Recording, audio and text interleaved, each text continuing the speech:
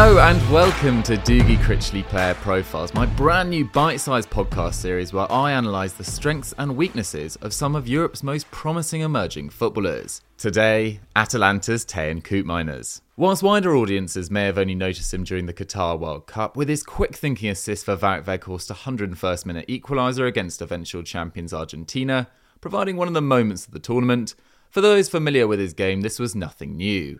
The 24-year-old has appeared one step ahead of his contemporaries ever since breaking onto the scene as a 19-year-old with his boyhood club AZ Alkmaar in August 2017. His strengths? Well, first of all, his versatility. After initially emerging as a centre-back, Koopmeiners has moved into midfield and Gasperini has even used him as a number 10 this season. 6 foot and powerfully built, this is a player capable of racing forwards and contributing to attacks, or breaking lines from deep with his wonderful left foot. As seen in Qatar, he's got brilliant delivery from set pieces, scoring a remarkable 33 goals in his final 2 campaigns in the Netherlands.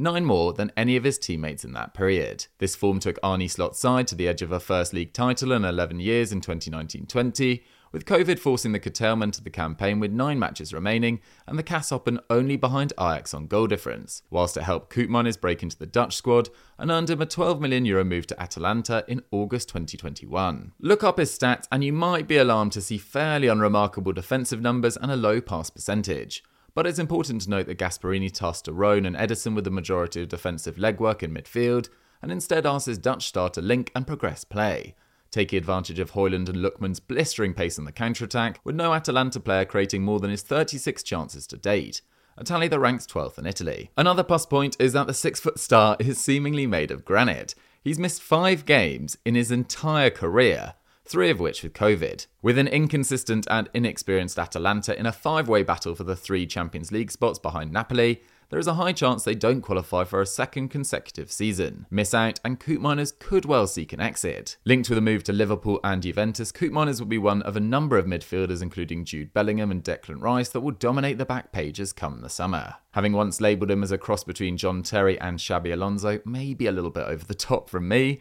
I'd love to see him follow in the footsteps of the latter and join the Anfield outfit this summer, in what will no doubt be a busy summer for Klopp. So that's the lowdown on Koopmeiners then. Let me know who you'd like me to cover next on Doogie Critchley Player Profiles. Adios!